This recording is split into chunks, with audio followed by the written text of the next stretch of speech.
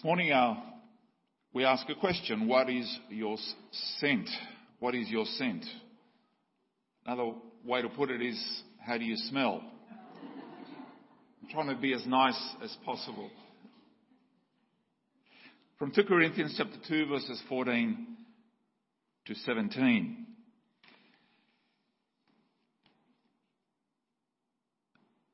If you've lived in Australia all your life, you take some of these things for granted. We are actually very fortunate to be living in Australia, which by any world standard is a very clean country. Not only that, but the vast majority of the population has ready access to clean water and is able to afford products to maintain our personal hygiene. And when considering the hot and humid conditions of the past couple of weeks, we are thankful for soap and for showers with the humidity. We can also afford clothes. One gets sweaty, we just put it in the washer and pick up something else. We have many sets of clothes, all colours, for all seasons, and shoes. Many shoes. Don't ask the ladies how many shoes they have. But this is not the case in many parts of the world today. And it certainly wasn't the case when and where Jesus lived. In the time of Jesus, clothing was very, very expensive. Because of this, most people only had one set of clothes that they wore. Not only that, but because of the delicate nature of the fabric, it was simply not possible to wash the clothes to the standard that we are used to. Otherwise, the fabric could easily be destroyed. You might wash them perhaps once a month, as the garment has to last you, in some situations, virtually for your whole life. One set of clothes. Ladies, how would you handle that? This is why the soldiers took Jesus' garments, especially his undergarment, which was like a shirt that came from neck to the ankles, and it was so valuable because it was actually seamless from one piece, and they gambled. It was very expensive. The water at home was for drinking and cooking and for washing the body, but not for clothes. The clothes were washed in the river or a creek or wherever you could find enough water. For many, it meant that you had to walk some distance in order to do it. It also meant that the common person constantly lived with a body odour, a scent or a smell. This includes, of course, what we call our BO, but also the odour got transferred to the clothing because of the perspiration. Now in the Middle East, obviously it's a lot drier than here, but nevertheless, it's still a reality. In order to compensate for this, people who could afford it, they bought perfume. But this was expensive and costly to the common person. It was mostly used on special occasions. And you have the contrast of the odour with the perfume, and it was the perfume covered a lot of the stench that would be a natural part of living in a hot place. And the people who could afford it, those who were a little bit well off, they had perhaps a handkerchief. You might have seen this in some of the French and in the medieval times, that they would just bring it to their nose to protect from the odour that was around. We are talking places where there was no enclosed sewage. It's open sewage. The smell is everywhere. This is what it was like. And the stench would be a natural part of living in most of the world at the time. Certainly one way you would differentiate between a person who was well off and someone who was poor was by the way that they smelled, the body odour. Now, the Apostle Paul, in our text today, touches on that. And I had to bring that to you so you could understand, because otherwise you simply cannot immerse yourself in what it was like in the day.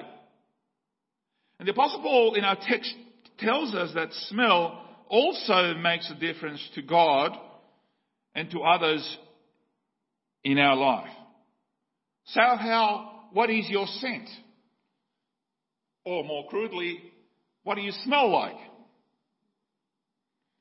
What type of scent or aroma do we radiate in our daily Christian walk?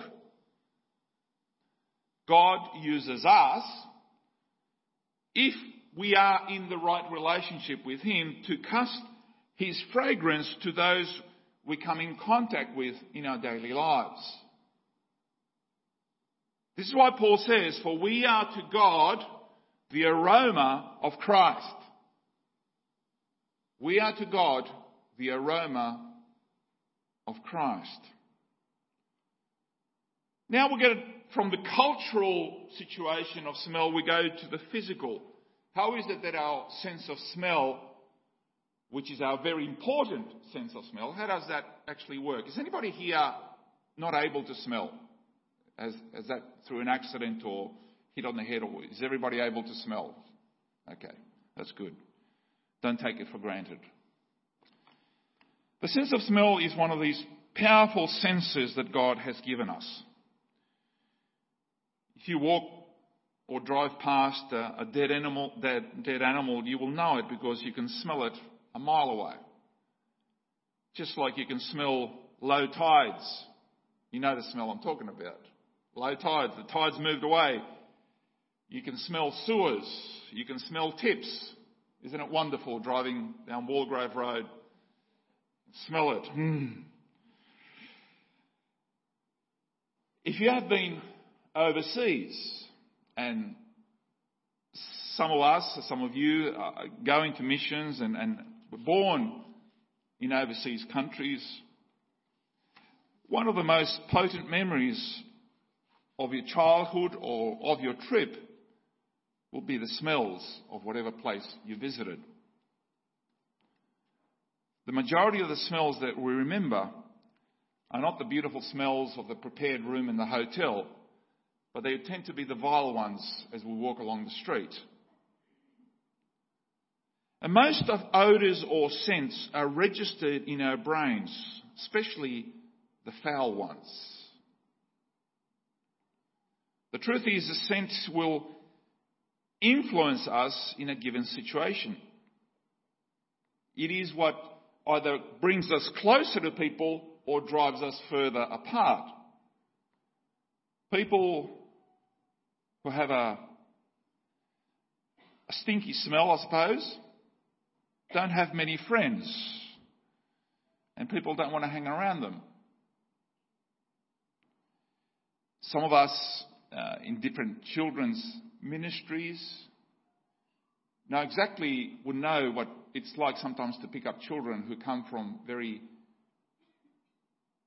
difficult families, and other kids, whether it's in the school ground or sometimes even in the ministries that we run, they tend to be alone. Nobody wants to hang around them because of the fact that they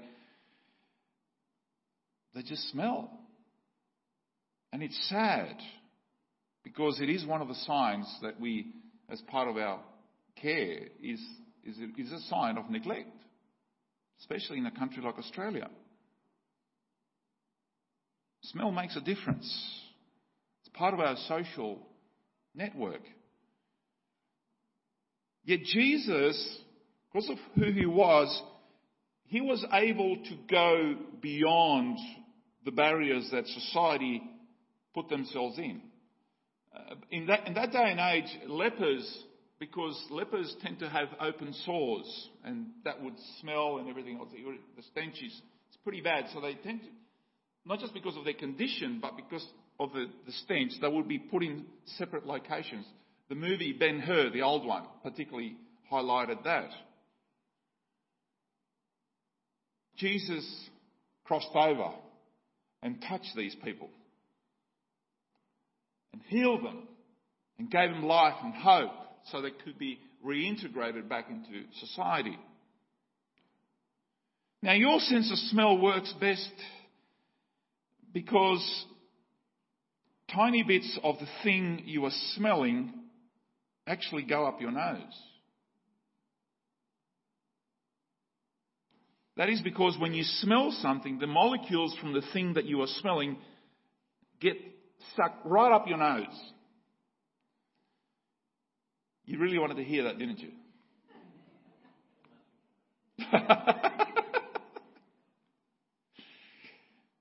Scientists tell us that these small molecules attach to tiny structures way up your nose called the smell receptors.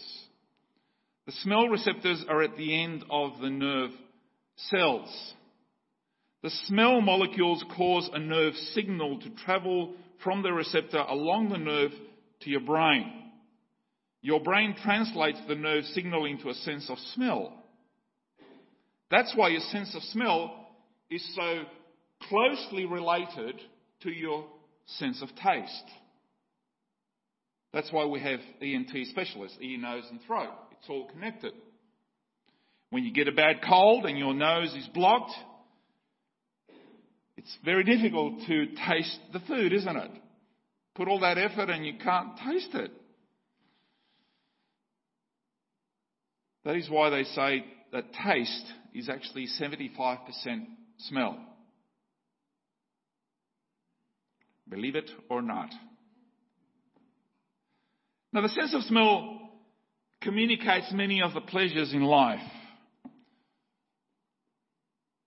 Who can forget the aroma of cake being cooked in the oven? Or bread. Oh, don't take me there. You see? It triggers. It triggers. Or Ted and Richard will know about this, fresh cut grass. Or summer rain that falls on hot ground. Walking through a rainforest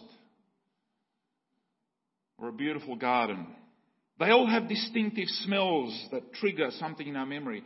Do you remember, mums, especially mums, but dads as well, when your first child came across and your child was born and you held him in your arm, had this distinctive, beautiful smell. This is before they started doing other stuff, okay? But the fresh-born baby has it's a distinctive smell. Unforgettable, isn't it?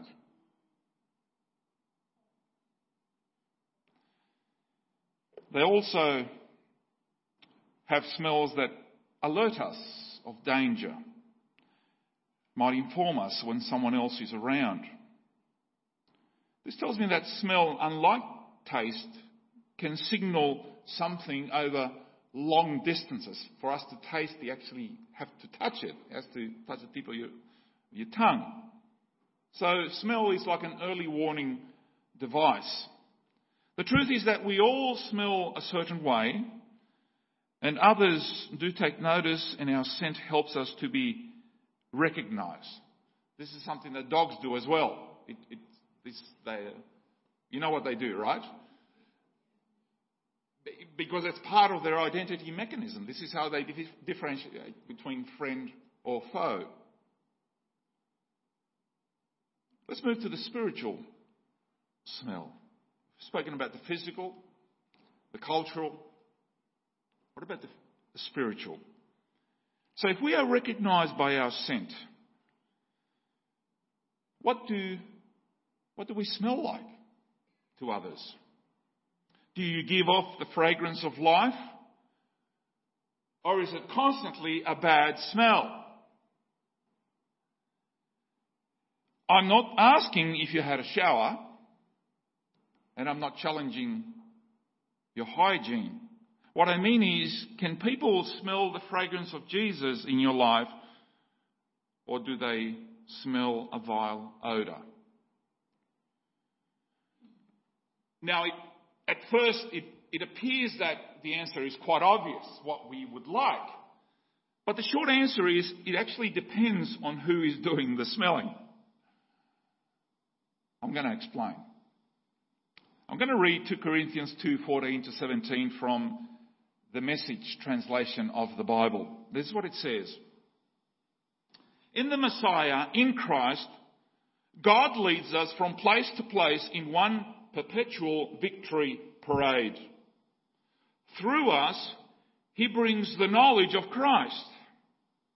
Everywhere we go, people breathe in the exquisite fragrance.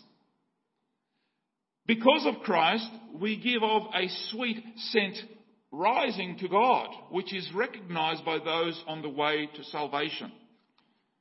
An aroma redolent with life. But those on the way to destruction treat us more like the stench from the rotting corpse. Do you get that? This is a terrific responsibility. Is anyone competent to take it on?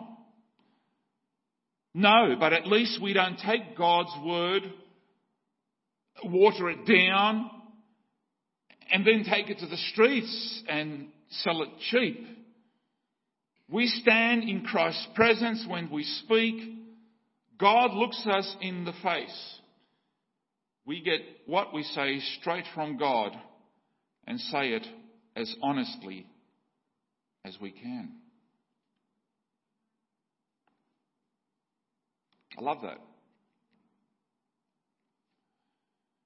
The gospel of Jesus Christ works on different people in different ways. The gospel itself is always a sweet fragrance. It is because of what it is. It is a perfume. It is the most expensive aroma, perfume. To some, however, the fragrance becomes a pleasant aroma of life, and to others, that same fragrance, which to us is beautiful, to them it becomes a vile smell of death. So we're going to break down this passage of Scripture and see what it has to say to us. The first part of verse 14, we can call it a victory parade. But thanks be to God that He always leads us as captives in Christ's triumphal procession. In the Roman times, a procession would sometimes be prepared for a conquering general. This procession or parade would include important leaders from the city, musicians who blew the trumpets, and the spoils the general had gathered and won in battle. Part of the parade were also the servants who carried censers filled with perfume, burning incense and scattering rose petals or other fine materials that sent this sweet smell as the people cheered and clapped as this procession went through. The wonderful smell filled the air. This would have been quite a change from the smell of so many people in such crowded places. The aroma simply filled the air. But after them came the defeated and captured enemy officers and their soldiers, who would be tied up and who would possibly be executed. Many of them would be executed after the procession. And after that came the general's army, and finally the general himself. Last of all, the general himself with his family. Some of these scenes, if you've seen the first Ben-Hur, you would know what I'm talking about. It's quite a big deal. Big deal. Obviously, the Apostle Paul had witnessed enough of this fanfare to know what he's talking about.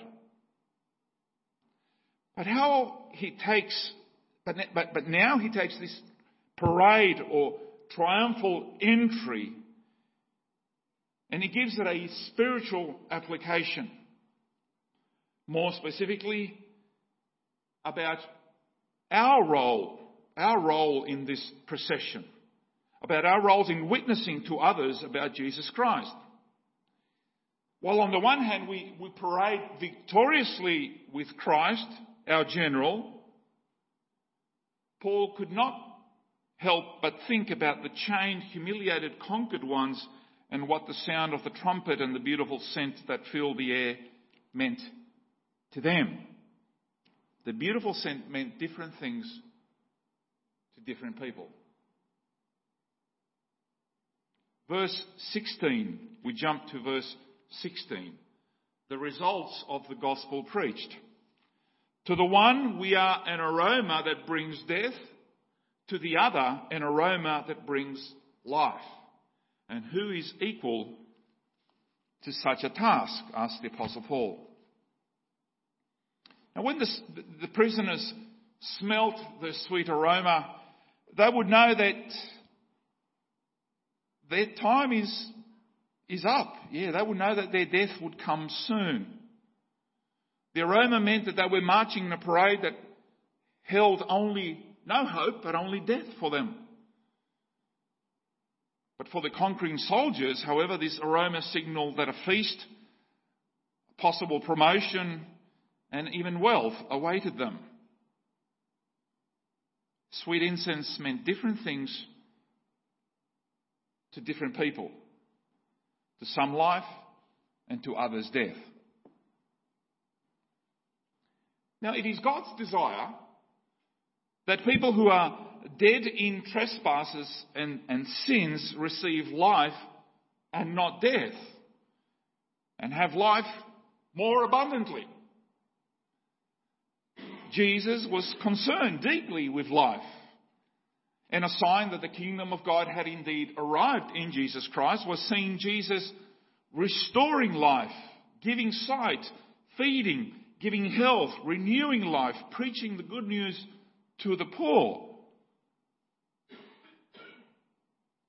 We who are in Christ live a new life in Him. Our lives are not the same as before.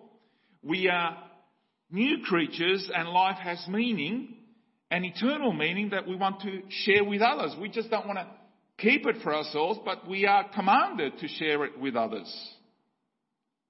And when we smell the sweet aroma of the gospel, we know that it means life and peace and eternity with God. Who can forget some of these big meetings, for example? God willing, this will happen in His grace and mercy when Franklin Graham comes, that we will see people surrender to Christ, committing their life to Christ. And some of them will be overcome emotionally. But some of the people who are holding back, that would say, this is a spiritual feast. This is what it's about. We are seeing people surrender to Christ, that Christ has won. This is evidence of it. And we rejoice in that.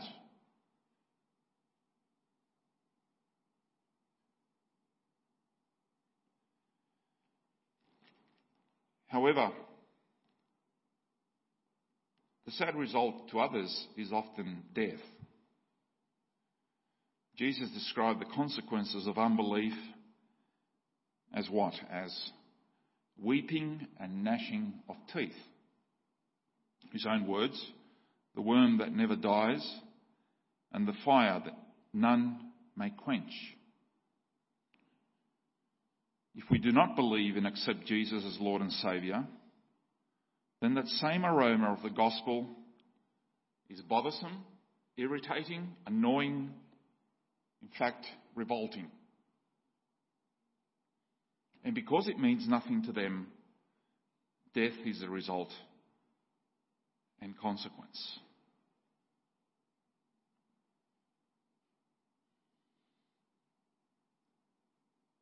Same thing, different results. Now we go back to the second part of verse 14 and verse 15, the aroma of Christ.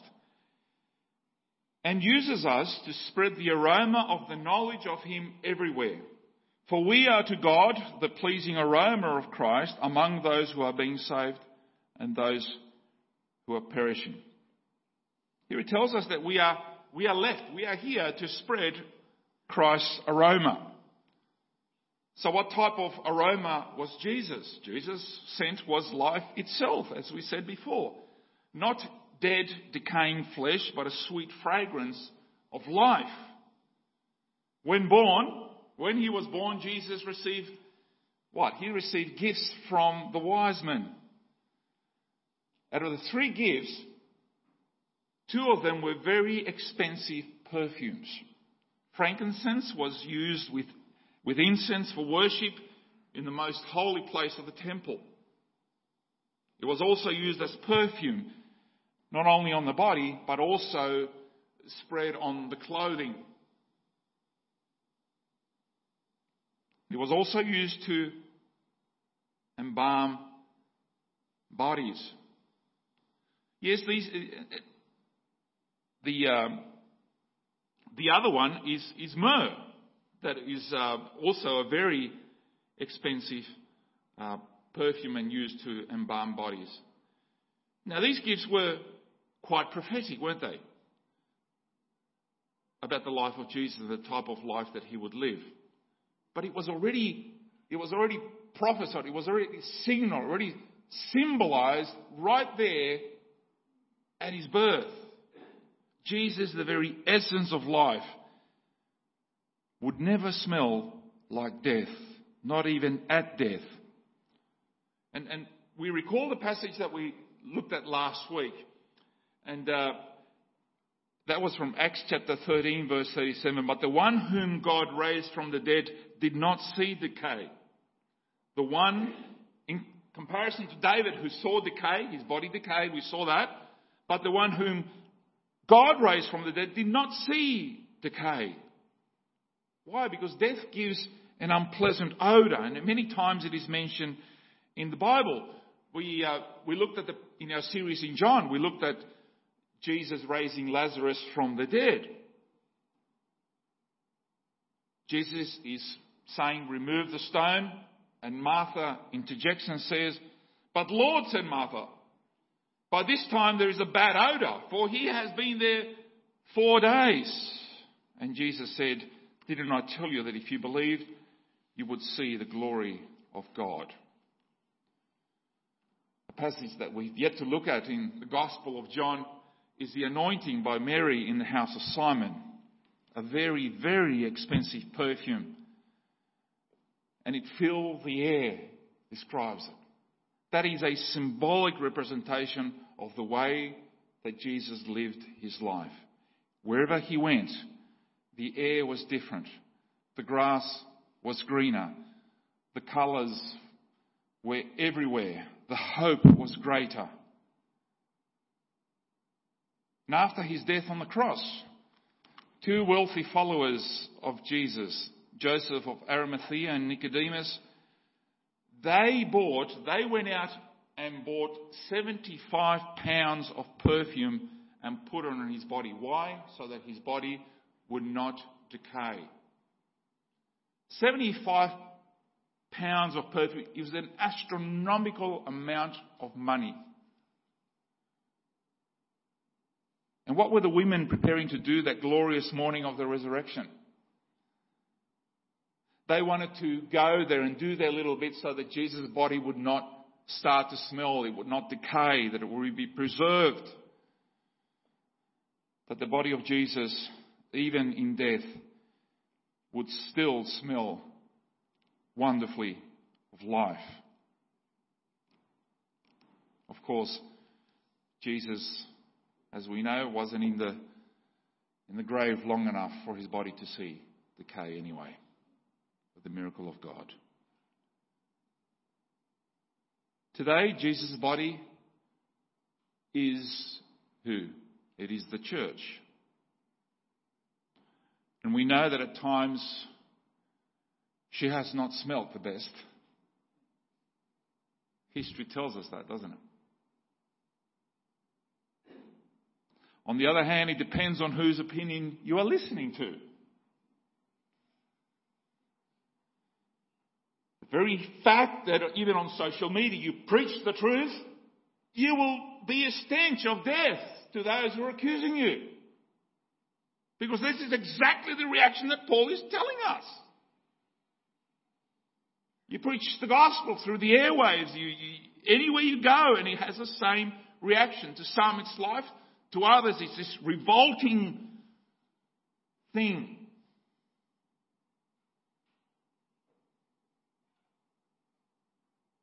To unbelievers, unless they repent, it is always going to smell bad. Why? Because the gospel reminds them of their destiny, of their ends. It's exactly what those prisoners, those soldiers in the parade would be like. That is why the gospel is maligned. That's why Christians, if they hated you, they will hate me. They are hounded, they are persecuted, because the church is to be the salt and the light. It is to be the conscience in society. And so what better way to continue to push society to destruction than to shut down the conscience, to shut down the voices of the prophets and others who are saying, enough is enough. Let's lock them up. Let's cut their heads off.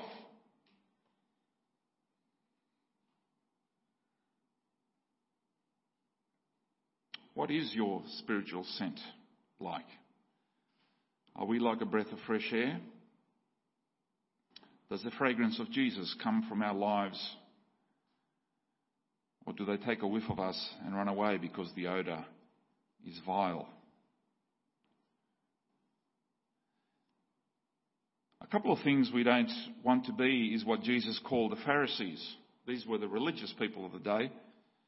He called them what? He called them whitewashed tombs, full of legalism and judgment, no love, no mercy, no grace. They stunk the place. Don't stink like them. The other thing we cannot do is, in order to make our smell a little bit more pleasant, to start watering down the gospel. No. We cannot do that. We cannot water down the gospel to make it more attractive, to smell better. Wash it down.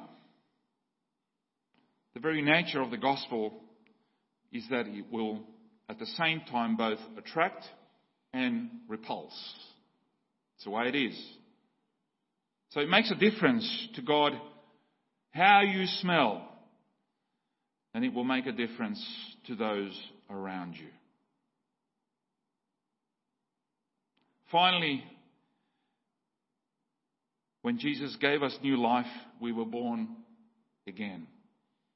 I mentioned the smell of a newborn baby. I think that's what hopefully we smell to God. Newborns in Christ, babes in Christ.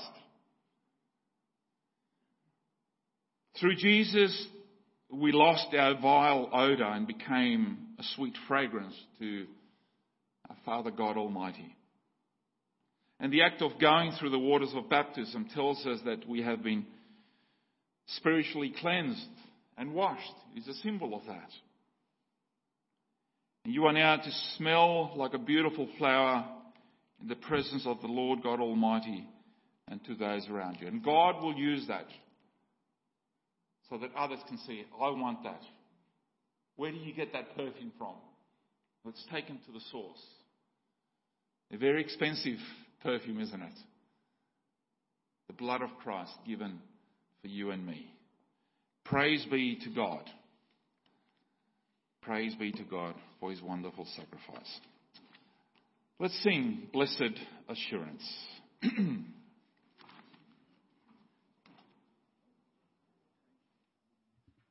Please stand.